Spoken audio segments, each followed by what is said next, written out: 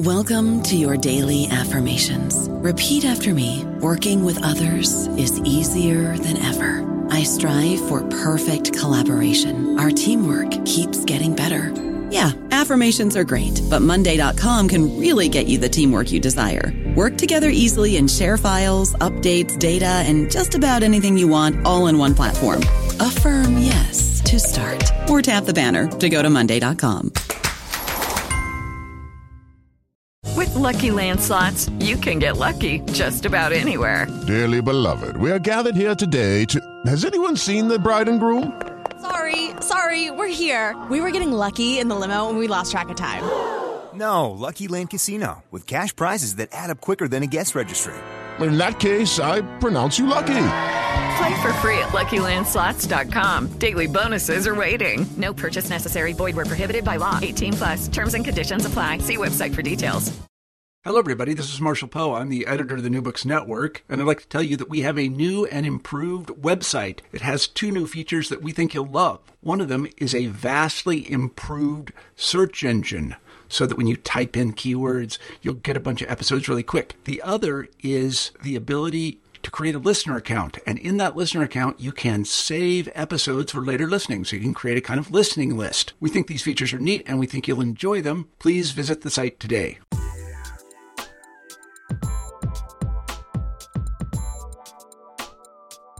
Hello and welcome back to the New Books Network in Science, Technology, and Society.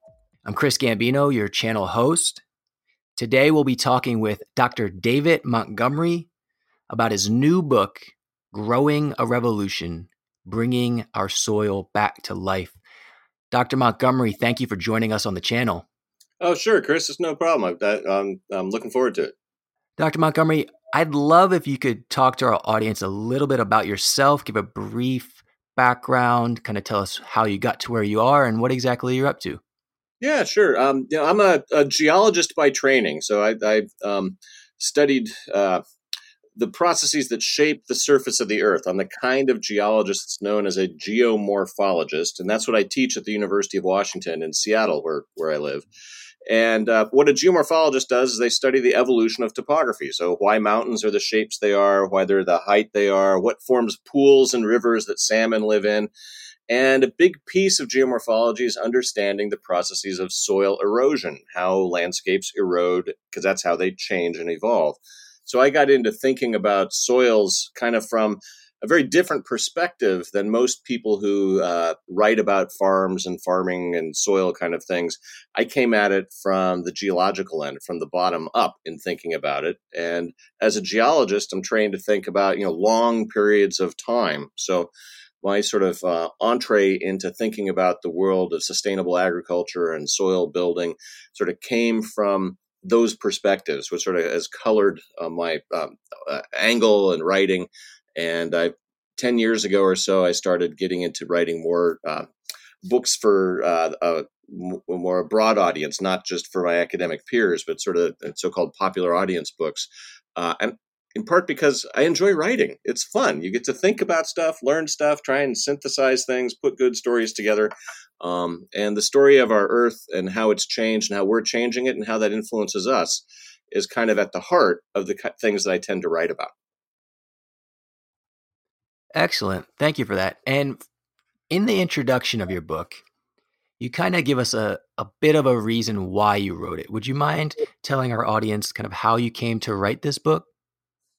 Yeah, it's sort of a long story that I'll condense into sort of a brief bit, because it's this Growing a Revolution is kind of the third book in what my wife and I now lovingly call our Dirt Trilogy, that looks at how people have treated soil in the past, which I wrote about in a book called Dirt, the Erosion of Civilizations about 10 years ago. That came out. And that sort of it's the kind of book you might expect a geologist to write about soil. It looks at back through human history and looks at the effects of land degradation on human societies, with the bottom line being that societies that did not take care of their soil did not persist over time frames that a geologist would consider significant. And that sort of got me into thinking about problems of land degradation. And it's rooted in part based on experiences working around the world and noticing that in landscapes where the soil had been degraded historically, the population remained impoverished generations later, sometimes up to thousands of years after the initial degradation of the land. Looking at places like classical Greece or the areas in the Middle East, and those kind of perspectives really got me into thinking about soil and writing about it. The second book in that Dirt trilogy, The Hidden Half of Nature, I wrote with my wife, Anne Baclay, and that was a book. She's a biologist, and when you think about what makes for healthy, fertile soil, it's the marriage of geology and biology. Those are the sort of two pieces that together make soil healthy and fertile. And in that book, we explored the development of new perspectives on microbial life, bacteria and fungi, both in the soil and in the human gut, and the parallels in how those microbial ecosystems, those microbiomes as they're known, benefit the health of the host organism, whether it's in a plant in terms of the root microbiome in the soil, or whether it's in the human gut in terms of our own microbiome that has been sort of in the news in the last few years as people are discovering all kinds of things that our internal microbes do for us, from regulating a lot of our bodily functions, even related to depression or anxiety, obesity. There's lots of connections in terms of a disturbed or perturbed human microbiome. And that book gave us the perspective on, so what is the new science behind understanding those areas? And they set up the new book, Growing a Revolution, that Bringing Our Soil Back to Life subtitle. Because when you look at how to rebuild healthy, fertile soil, you have to take that understanding of microbial ecology that we wrote about in The Hidden Half and use it to solve the problem that I was writing about in the Dirt book. And that basically was the setup for Growing a Revolution, where I started to ask the question of, can we restore fertility to the world's agricultural soils in a time frame that is socially relevant? So not the millions of years that would be, geologists are accustomed to thinking about, but could we actually rebuild healthy, fertile soil in our world's farmlands in the next few decades, the next century or so? And it's an important issue because if we look at the state of the soil around the world today, we've already degraded something like a third, some estimates go higher, of the world's agricultural land to the point where it's difficult to actually use it agriculturally, to grow food on it anymore or to graze on it. And that's obviously a big issue when we face a growing human population on a planet of limited size.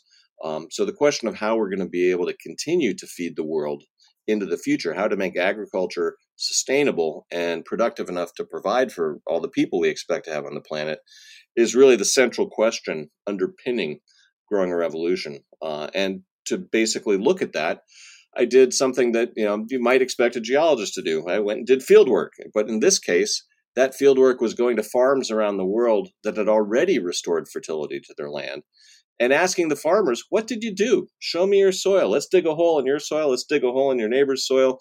And I'll take my sort of geological training and eyes and try and filter the commonalities between farmers in Africa and Central America and across North America who had already demonstrated they could rebuild healthy, fertile soil, and look for the commonalities of what were the practices, what are the principles behind it, and what's the potential for not only rebuilding soil fertility, but for parking carbon in the ground, for reducing groundwater pollution, for growing healthier, better food. There's all kinds of side benefits that can come from restoring healthy, fertile soil. And those are the issues that are all wrapped up in Growing a Revolution. Thank you for letting us know how you got to this place. I hope I'm not outing you here, but in the introduction, it seems like you've self-proclaimed yourself a former dark green eco-pessimist. But your research for this book has led you to some very amazing conclusions. And what I would argue is maybe most importantly is this idea of hope. And so what I want to do is move through this book and, as you mentioned, talk about your travels, what you saw, the people you spoke with that generated this newfound hope for humanity's future. And in starting that conversation, this is a plug for Dirt, the Erosion Civilizations. The beginning chapters of A Growing a Revolution, the book we're talking about right now, seem to be a high-level kind of overview of that book. And I think it's important. You talked a little bit about it, but could you elaborate further on what you found in that book, kind of what this foundational setting is for the book we're talking about today, Growing a Revolution, with kind of what you noticed in history that's kind of set us up to this place of what do we need to do? There's a recognition that we need to do something and give our audience a better understanding of kind of what happened to get us to this point. Yeah, and you're right. The start of Growing a Revolution does sort of review and recap at a high level the essence of the Dirt Book.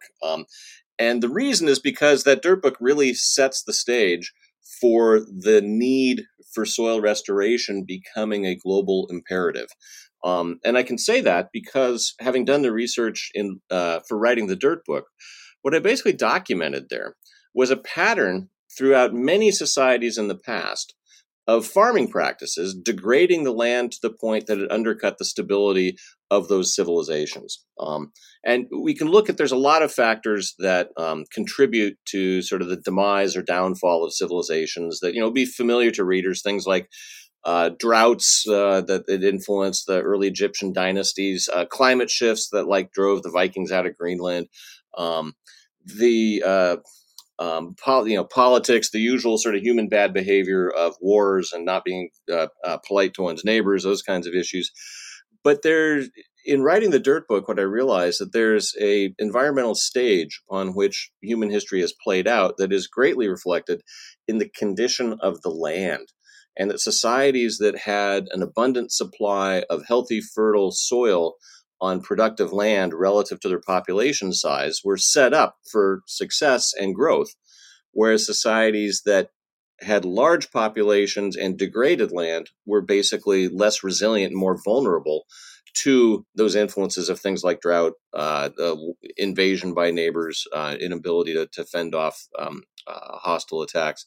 In other words, the state of the soil is actually a key piece of understanding the longevity of human civilizations at a global scale. And the Dirt Book goes into examples from around the world, from Mesopotamia to classical Greece, the Roman heartland in the empire, North Africa, the American Southeast, the original agricultural heartland of China, Mesoamerica. There's places all around the world where the problem of soil erosion and soil degradation has played out to the detriment of the society whose practices were involved in degrading the land.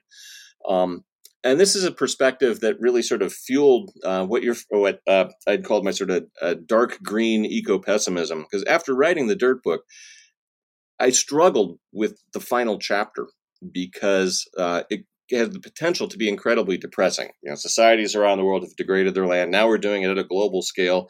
And so what's going to happen next? Okay, I struggled to find the optimistic ending to it. And I basically was arguing that what we needed to do in agriculture was to get no-till farming without the plow, and organic farming to actually work together as a new kind of system of agriculture. And the reason to argue for no-till farming is that the villain of the Dirt Book turned out to be, of all things, the plow. Why? Because the plow does something to the soil that makes it vulnerable to erosion. It inverts it. It makes it, it turns the soil over when you plow through it. You're preparing a sort of a fresh, bare field for planting. But if you look at most natural landscapes, grasslands or forests, there's very little bare earth. Nature tends to clothe herself in plants, and that's for a very good reason. It holds the soil in place. Those plants generate organic matter that builds fertility of the soil, that lets the plants grow better. There's these positive feedbacks between plants covering landscapes, the health of the soil, and then the health of the plants, that the plow undoes over a short time period. And what that does is it leaves the land vulnerable to erosion by wind or rain, and it helps break down organic matter by oxidizing it, exposing it, and you get a little burst of microbial activity breaking down organic matter, decaying plant and animal matter, which is how that material gets recycled into nutrients that new plants can take up and keep it in biological circulation. But if you draw that down too fast, you can degrade the fertility of the land over the long run.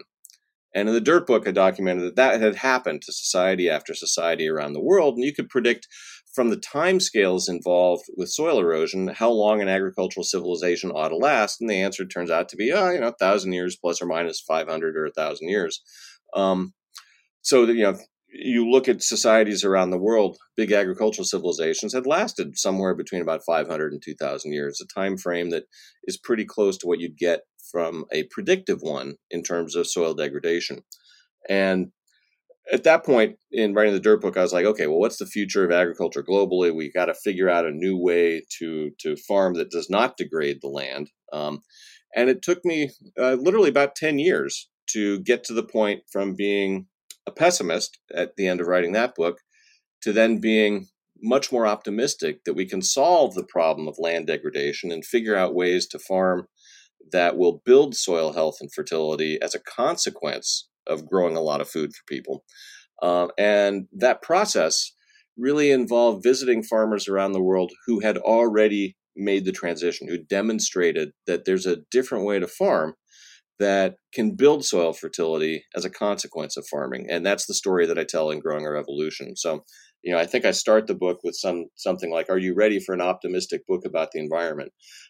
When you look at environmental issues around the world today, it can be kind of hard to be an optimist. There's a lot of things that are going in the wrong direction. But there's really good examples if you go and you look and you find them. There's really good examples of people who are changing farming practices in ways that can help not only rebuild the health and fertility of the soil, but can help pull carbon out of the atmosphere and put it back in the ground where it can work to fuel soil fertility, that can reduce nitrogen and phosphate pollution in our waterways, that can increase the biodiversity on farms and get more predators back to eat insect pests, and that also can actually grow healthier food for us to eat. So I've had this evolution from being fairly pessimistic by looking back at the history of past societies to seeing a path forward so that we do not have to so that we won't necessarily repeat those regional stories of failure and collapse at a global scale. And we kind of have this century to figure it out and operationalize it. And that's why I was so excited to meet farmers around the world whose inspiring stories are showing that it can work not only for the environmental aspects, but for the economic aspects, for the farmers as well. Because for farming to be sustainable, for any style of farming to be sustainable, it has to actually be profitable for the farmers. They have to be able to stay in business as farmers to keep those practices going. And what I ran into in interviewing these farmers was a set of common principles that can guide a new form of agriculture, a new regenerative agriculture that can not only work environmentally, but works economically today.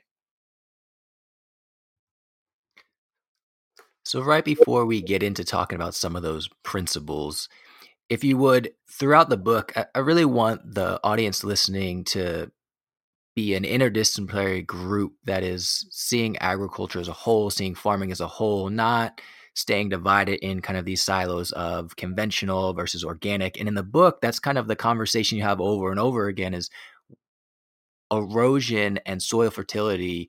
These issues in this health matter are really across both. And no-till is really something across both. So in getting into that conversation, you kind of start it with these myths of modern agriculture, and then we talk about kind of what's under the earth, which you gave us a little bit about, but could you tell us more about some of these myths and how moving away from these myths, but into seeing the things that are mostly unseen? It's really easy to see what's on the landscape, but the underground economy, as you term it, is really what we're after in this no-till practice. Yeah, I mean, that's the part of agriculture that we've kind of taken for granted in developing the system of modern conventional agriculture that's so widely used today, is that we've basically been taking the soil for granted. And why? Well, it's out of sight, out of mind, it's underground. And soil life, a lot of the critical elements of soil in terms of thinking about fertility are microscopic. They're bacteria and fungi. And, we have this double problem of things that are out of sight and out of mind, what Ann and I called the hidden half of nature in the book on the microbial connection that we wrote. It's very difficult to get excited for most people about things that are below ground and they can't detect or see with their senses. It makes it a little abstract. Yet it turns out that those things are really important for maintaining the fertility of the land over the long haul. And yeah, one of the big themes in the book was that a lot of the arguments that we have about the future of agriculture are sort of framed with this sort of a simplistic organic versus conventional framing. And, one of the things I learned in writing the Dirt book is that just because farming is organic doesn't mean it's sustainable. And, I'm pretty confident of that because Roman farmers did not have agrochemicals and Monsanto. They were basically armed with the plow. They were organic farmers, but they plowed too much. They degraded their land mechanically through the style of farming that they implemented. And so one of the big themes that I return to in Growing a Revolution is that we need to think about farming practices through the lens of what they do to the health and fertility of the soil, what they do to the life in the soil and the soil's ability to continually regenerate new life and to grow new crops. And that framing, a lot of organic practices fit really well with that framing, but not all of them. And the tillage part, the plowing, doesn't fit very well, especially if you're on any kind of a slope. You can get away with plowing on a river floodplain because if it floods, it'll bring new silt and mineral matter with those floodwaters. But you get up outside of floodplains on hillsides, and as soon as you start plowing, you've basically started the clock running down on erosion for degrading the soil. And there's places such as like Iowa in the U.S. where they've eroded about 50% of the topsoil by the best estimates I've seen. In just 100, 150 years of intensive tillage-based farming. And that's pretty shocking because to a geologist, 100 years is almost like a blink of an eye. That's a very fast change in the surface of the earth. And that's, if you're thinking about the longevity of human societies, we've got to be able to maintain farming for longer than century timescales to be able to feed generations well into the future. So the connections of farming practices to the state of the soil was one of the really big themes that I developed in Growing a Revolution. And there's really sort of if you think about practices that are tailored towards cultivating the beneficial life in the soil, the bacteria and the fungi that actually benefit crops, that help with providing nutrients to crops, that help with teeing up their defensive systems. Those kind of practices are the ones that can actually restore and rebuild fertility to the land. And they should be common to both conventional and organic practices if we're intending to use them over the long run.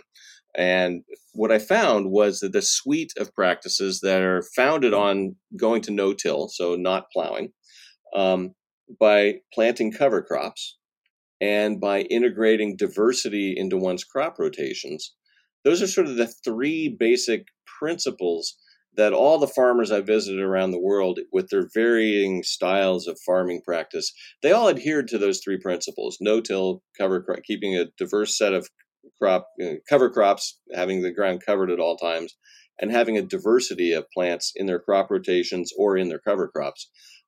Those three things really worked pretty amazingly well to rebuild the health and fertility of the soil, and that allowed farmers to reduce their fertilizer bills. They didn't need as much. They could reduce their pesticide bills because they didn't need as much. And so what I found was conventional farmers who'd adopted those three principles into their practices started to move closer to organic farming because they were not using as many agrochemicals because they didn't need to. And if they didn't need to, they didn't want to bother paying for them. And that sort of helped the bottom line on their farms. And adopting those principles can help organic farms become more sustainable by limiting the erosion that often comes with tillage, which is still a primary means of weed control on most organic farms. I don't know about you, but I'm very busy and I don't have a lot of time to cook. That's why I subscribe to Factor. Eating better is easy with Factor's delicious, ready-to-eat meals. Every fresh, never frozen meal is chef-crafted, dietitian approved, and ready to go in just 2 minutes. You'll have over 35 different options to choose from every week, including Calorie Smart, Protein Plus, and Keto. These are 2-minute meals. Factor meals are ready to eat and heat, so there's no prepping, cooking, or cleanup needed. They're flexible for your schedule. Get as much or as little as you need by choosing your meals every week. Factor is the perfect solution if you're looking for fast, premium options with no cooking required. Sign up and save. We've done the math, and this is important. Factor is less expensive than takeout, and every meal is dietitian approved to be nutritious and delicious. Head to factormeals.com/NBN50 and use code NBN50 to get 50% off. That's code NBN50 at factormeals.com/NBN50 to get 50% off. Thank you. You even highlighted some of the things we're going to get into later. One of your latter chapters is this organic dilemma, and we will cover that in a little bit more detail. But I want to go back to kind of this oldest problem chapter. And one of the first people you introduce us to is Guy Swanson and the tour he takes you on throughout Kansas. And I want to make the point, and hopefully you can talk to us a little bit about it. But when I hear no-till, and I imagine when the audience who has not a ton of familiarity hears no-till, they think about no technology maybe, or no mechanization. But when walking with Guy Swanson and who Guy Swanson is, can you tell us a little bit about how that might be a misperceived fallacy, a misperception of what really no-till means? Yeah, sure. I mean, no-till, is essentially shorthand for trying to minimize the disturbance of the land during farming practices. And so it's not going back to, medieval farming practices or no technology. And one of the neat things about Guy was that he's involved in precision agriculture, which is essentially how to use technology to more efficiently do things like apply fertilizers. And so he basically works for a company that sells fertilization systems for no-till farmers that allow them to use far less fertilizer by putting it right down where their seeds are. Instead of like spraying it all over the whole field, it's like a micro application of fertilizer right to where their seeds are planted. And so, one of the big sort of misconceptions, I think, in arguments around the future of agriculture is that sort of tension between thinking that proponents of more environmentally friendly farming are asking us to go back to Stone Age farming or medieval farming, whereas technology is sort of only in the service of large-scale modern agrochemical agriculture. And I think that distinction is sort of false. You can use technology, you can use science in much more environmentally friendly farming practices. That's a major theme of the book, is that we actually have to use the science we now know in terms of microbial ecology to better manage the soils in both, whether it's in conventional farming or in organic farming. And I would basically argue that our modern system of very disturbance-heavy, sort of tillage-heavy, chemical-heavy farming practices is rooted in the science of the 1940s and 1950s, and has kind of ignored a lot of what we've learned about soil biology since then, and that we need to modernize our use of science in farming. And when we think about doing that, we're going to be trying to couple these sort of, what I call the ancient wisdom of practices such as cover crops and no-till. Those are not new ideas. They're ideas that were integrated into traditional farming practices all around the world because they worked pretty well to help sustain fertility in the land. But if you couple them with tillage, with plowing, you're still eventually degrading the soil. We have a lot of new technologies now for how to implement no-till, and also for doing this precision agriculture with smaller fertilizer inputs. And I think the real key to the new style of regenerative farming is figuring out how to take the benefits of modern science and technology along with the wisdom of ancient practices like cover cropping and a diversity of rotations, rotating crops, and getting those to work well in a new system of agriculture that combines the best of ancient wisdom and modern technology. Thank you for clarifying that for the audience. And as we move to Ditch the Plow, which is one of your chapters here, we start to talk about green manure. Can you define green manure for our audience, and then talk a little bit about your experience with Dr. Dwayne Beck? Sure. You can think of green manure as sort of a decaying plant matter, mulch, compost, those kinds of things, where if you think of manure the way we normally think about it, out of a cow, for example, as a way to take plants that have been consumed by the cow, and then you take the manure and you're returning the fertility back to the land with that manure. You can do the same. Microbes will do similar things in terms of breaking down plant matter and making it readily available for new plants to take up. Microbes will do that in the soil.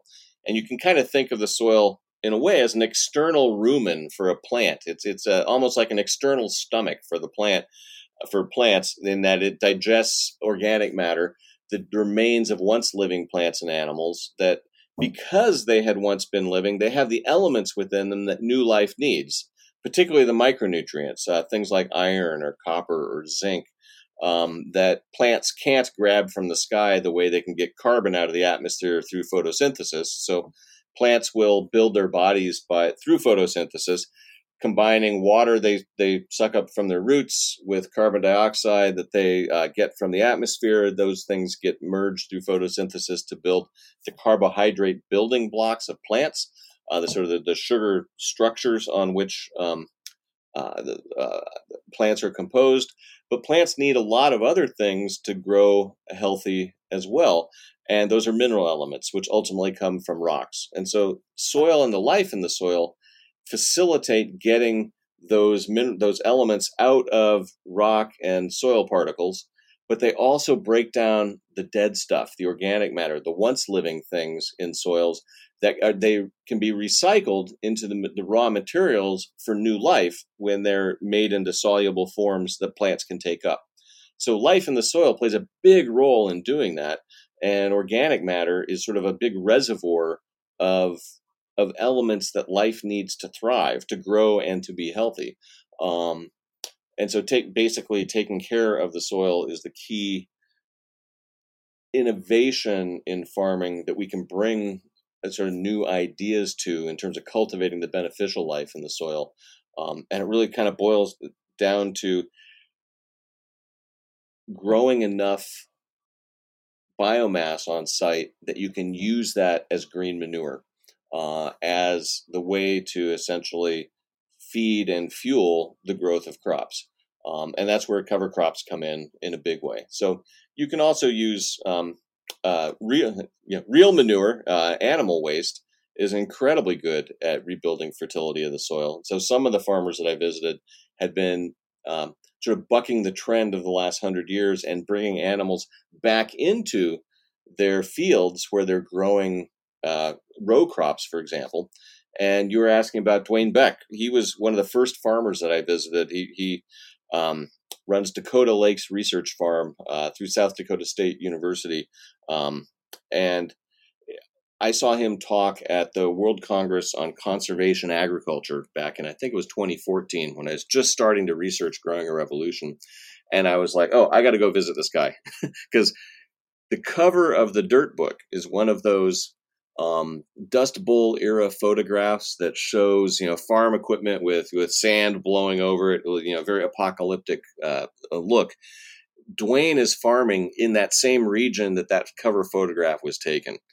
But when I saw Dwayne talk at the World Congress on Conservation Agriculture, he was basically presenting a very different story than what I wrote about in the Dirt Book when I covered the Dust Bowl era from the 1930s in that area. Because what Dwayne was showing was that he had worked out a system of farming that basically relied on those three principles of no-till, cover crops, and a diversity of rotations. He'd worked out a system of farming for farmers in his region that allowed them to go no-till, that allowed them to use far less fertilizer and diesel and pesticide, less than half of what their conventional neighbors used on all three of those things, and they were able to maintain their crop yields. What that meant is that they were spending less on inputs to grow just as much in a harvest, the form of where the income from the farm is derived. And of course, what that means is if your income is the same, but your expenses are lower, your profit is higher. And that really intrigued me because if these more environmentally friendly styles of farming are actually more profitable for farmers, that provides a very clear and obvious incentive for more farmers to adopt them. And so I went and visited Dwayne, and he was very generous with his time, sort of teaching a geologist about farming and the system that he had had helped to pioneer in that region. And I was impressed. We went on a couple 100-mile drive around the region before visiting his farm, and I only saw 3 plowed fields on that entire trip. They have really started to transform agriculture in the area around his research farm by demonstrating a new set of practices that actually worked, not only for the land and its fertility, but for the farmer and their bottom line. And this isn't just in the US. Let's give a more global context and with a little bit of background. You give a quick quip on this notion that I think it's a number that most people have heard of or seen, around this added billion that need to be fed come 2050. And you point to kind of the declining population trend in more developed nations versus this whole population that's kind of going to grow is going to come from the African regions. And what does it look like to feed these persons, this billion in 2050, from more local or regional agriculture within Africa? And you tell that story by talking with Dr. Kofi Boa, aka Mr. Mulch. And so I'd wonder if you could kind of talk us through taking it to a more global context in Africa. Yeah, no, I mean that's the right question to ask, because when you look at population trends around the world, most of the developing world, the population has stabilized in terms of its, the replacement rate. Births are about 2.1 or lower per couple, which is widely considered the replacement rate, where the lion's share of global population increase over the next 50 to 100 years is projected to come from simply from demographics is in Africa.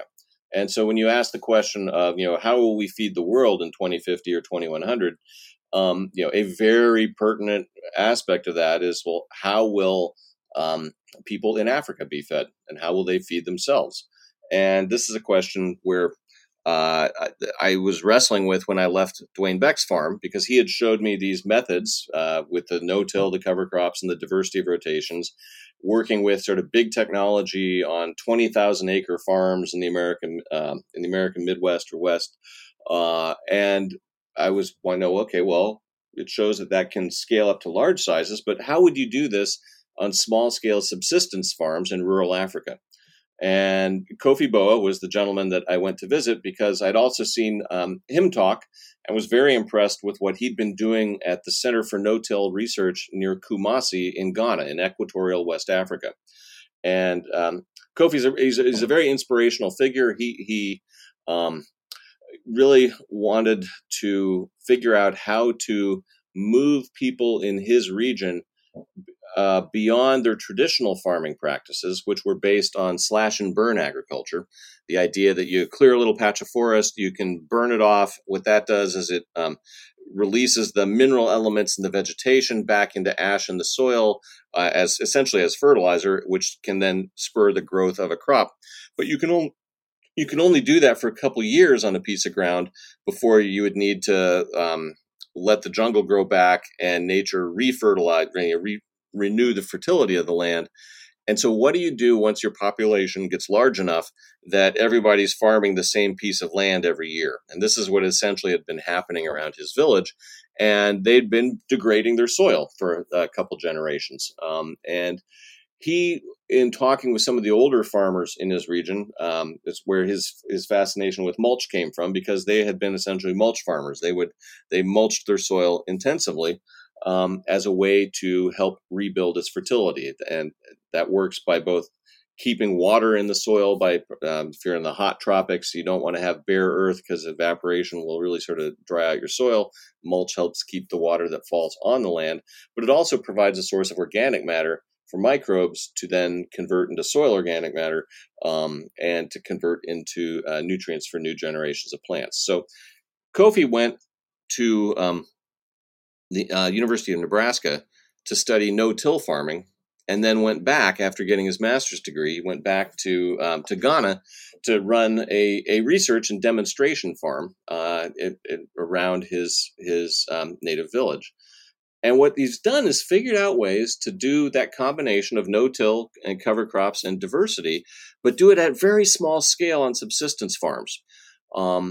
And what that looks like in terms of practices is very different than what the practices that Dwayne Beck was using, because the farmers that Kofi works with they're not mechanized. What they have are, a tool that I would call a machete. They call it a cutlass, but it's basically a long blade that you can cut vegetation or you can dig a little hole in the ground. And so their version of no-till farming is that they use their cutlass to open a little hole for seeds and plant them by hand.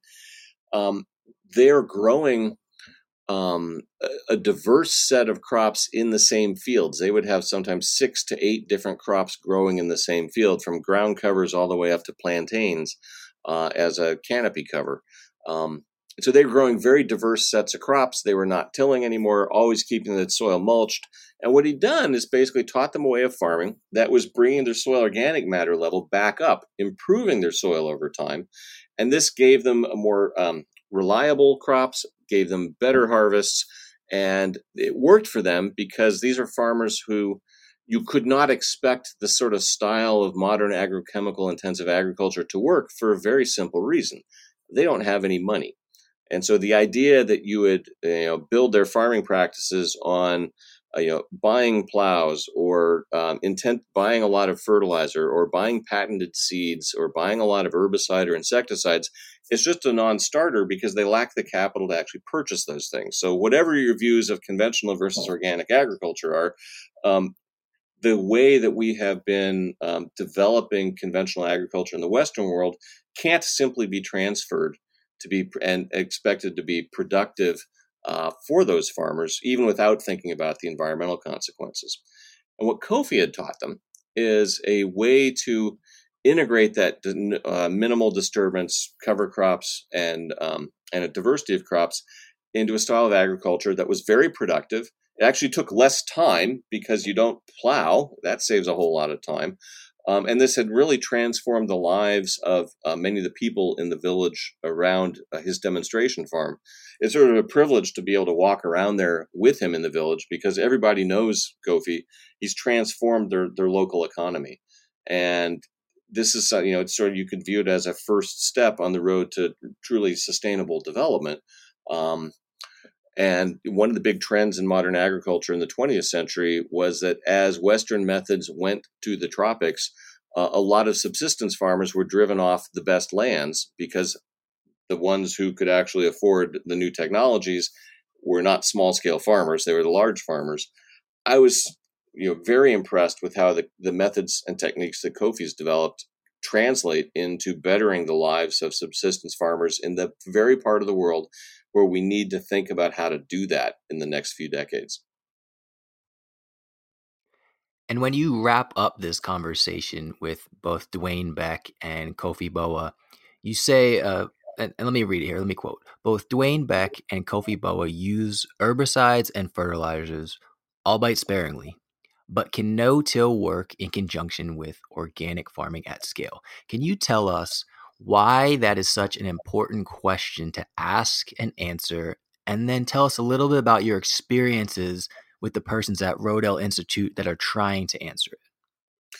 Yeah, I mean, one of the things that I was, at the end of the Dirt Book, what I was arguing was that we have to figure out ways to get no-till farming to be feasible in an organic system. And the reason being that if you look back through history, a lot of the farming that degraded soils worldwide was organic farming, and the problem was the overuse of the plow. So if you look towards making a sustainable style of environmentally friendly farming, you sort of go, oh, well, organic's the answer, but how do you use organic without using the plow, which was the primary tool of weed control in organic systems and is mostly today.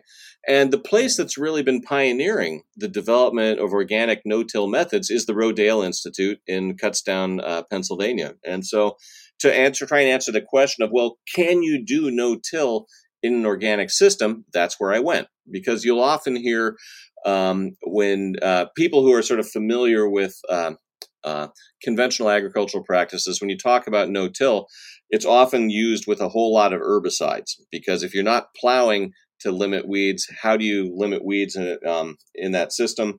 And that's where an awful lot of genetically modified crops engineered to tolerate the herbicide glyphosate came in. That really facilitated the adoption of no-till in the conventional agricultural community.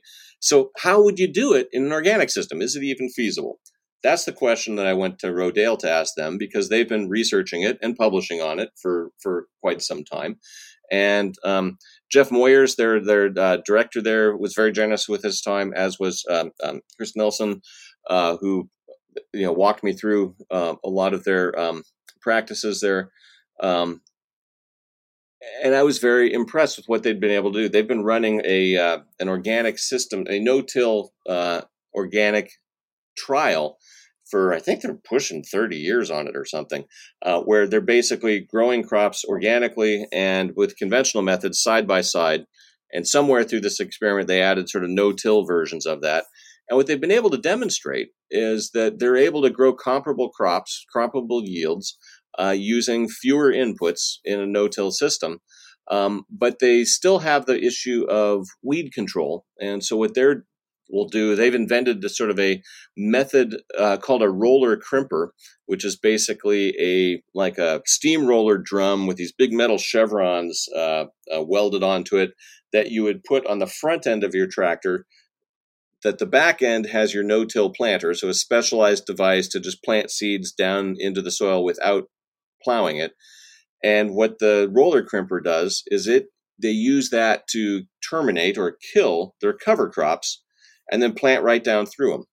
And the idea being that if you're planting cover crops to outcompete weeds, you're basically, I called it planting weeds, but if you kill them before they go to seed, then what you've done is you've planted a cover crop, terminated it, fed it to the soil microbes, who will then digest it and feed it in turn as green manure, as fertilizer to your cash crop. So what they've done is they've basically figured out ways to, instead of paying for fertilizer, instead of paying for diesel for plowing, they're basically planting cover crops in the same pass that they're terminating their cover crops in the same pass that they plant their cash crop, and they're using the cover crops as a fertilizer replacement, which saves them money. They're also finding that they have some perennial weed problems in organic systems, and one of the ways that they have been dealing with that is every few years they'll do a little minimal tillage. So I started basically seeing that, hey, there's these common elements in which conventional agriculture is adopting these principles and using less chemicals, and organic agriculture can adopt these principles and plow less. They still have sort of different emphases, but they're moving closer together through the adoption of these principles. Thank you for that. And now I want to do two more things before we wrap up, because I recognize we've taken up a big chunk of your time.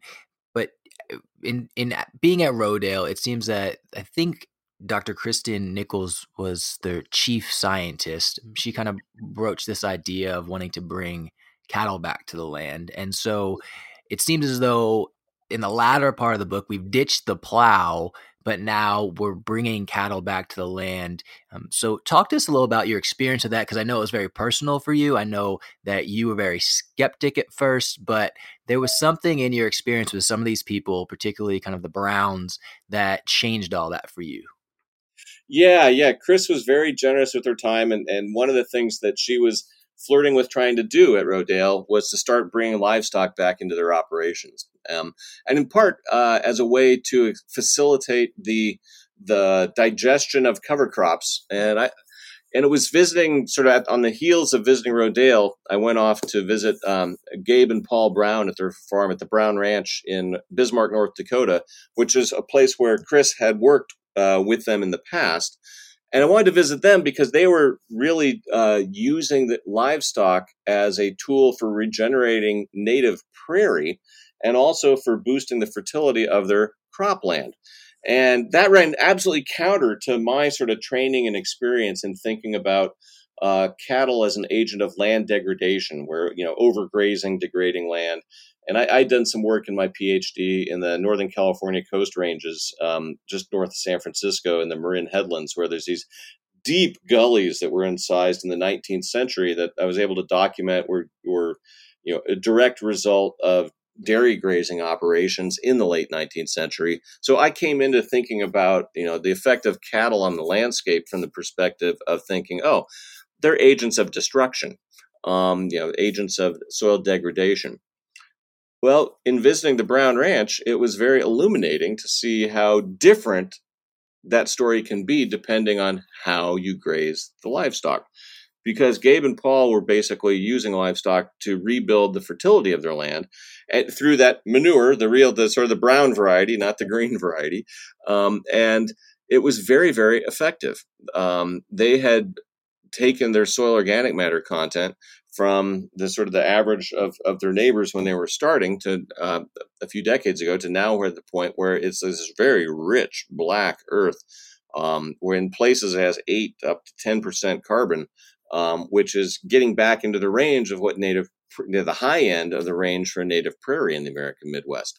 And what was their secret? Well, basically what they were doing is they were letting their cattle graze off their cover crops.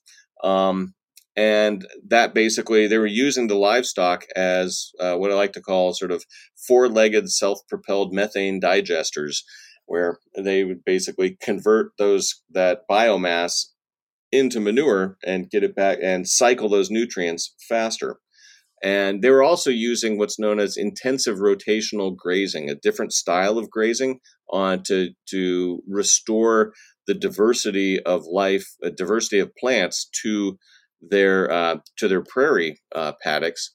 And that was an eye opener to me as well, because it makes sense. And when you think about it, if you basically have the problem with those dairy operations in Marin County had been that if you think about the California Coast Ranges, if you're a cow, where would you like to be? In the valley bottom where the water is, because it's kind of dry on the hillsides. So that's where all the cows congregated all the time, and it degraded the valley bottoms. So you had a intense concentration of grazing that always stayed in the same place. What Gabe and Paul were doing on their farm that was so radically different is they were doing intensive grazing, but moving the cows around a lot. So they had a lot of little electric fences where they were sort of shuttling cows from one area to another on a very regular basis. And it's a style of grazing that's designed to emulate the activity, the grazing activity of, say, the buffalo on the plains, where predators would, sort of keep them bunched up and they would move around and graze off an area, sort of completely eat it off, but then they wouldn't come back for a year. So it was intensive disturbance and then a long recovery period. That's the style of grazing that Gabe and Paul were using on their ranch.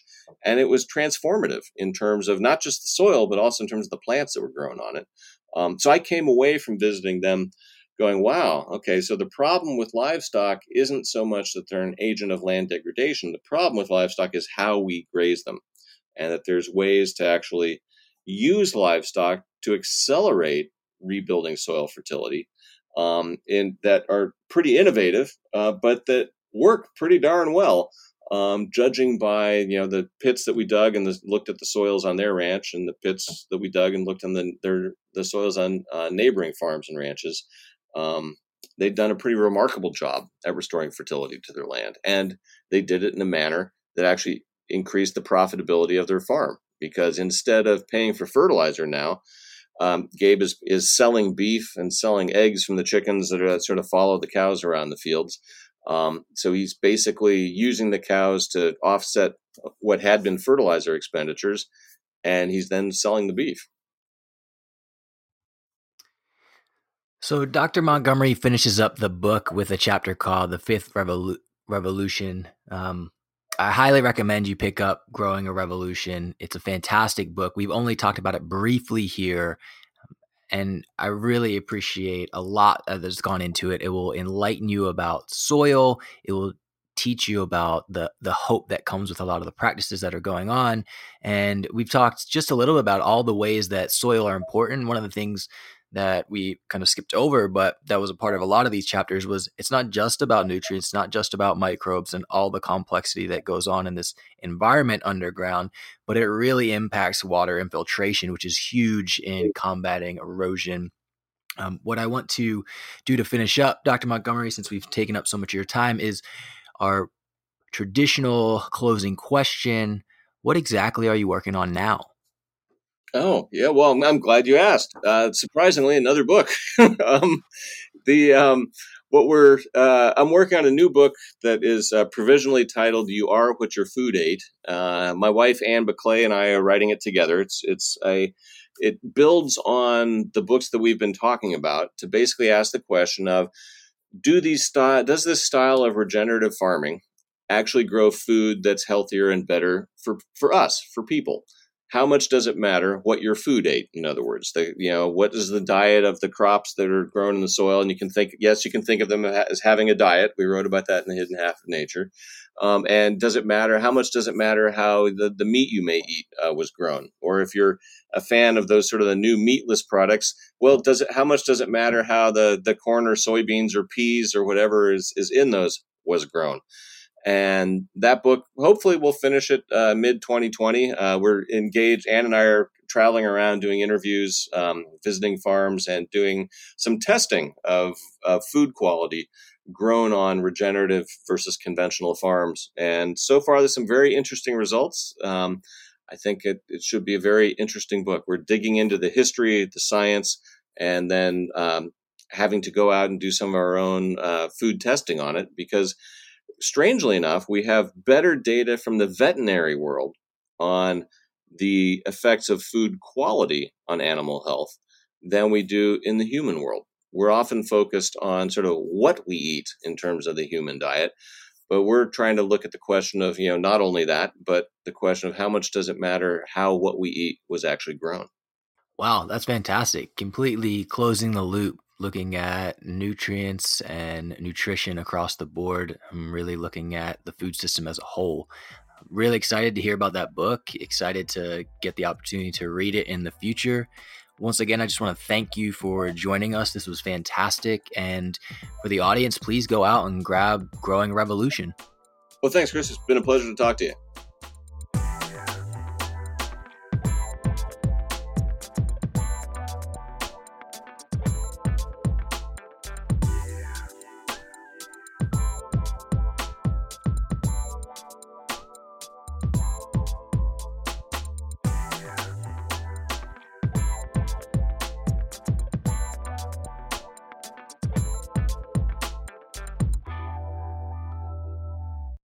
Hello, it is Ryan, and I was on a flight the other day playing one of my favorite social spin slot games on ChumbaCasino.com. I looked over at the person sitting next to me, and you know what they were doing? They were also playing Chumba Casino. Coincidence? I think not. Everybody's loving having fun with it. Chumba Casino is home to hundreds of casino-style games that you can play for free anytime, anywhere, even at 30,000 feet. So sign up now at ChumbaCasino.com to claim your free welcome bonus. That's ChumbaCasino.com and live the Chumba life. No purchase necessary. VGW. Void where prohibited by law. See terms and conditions. 18+.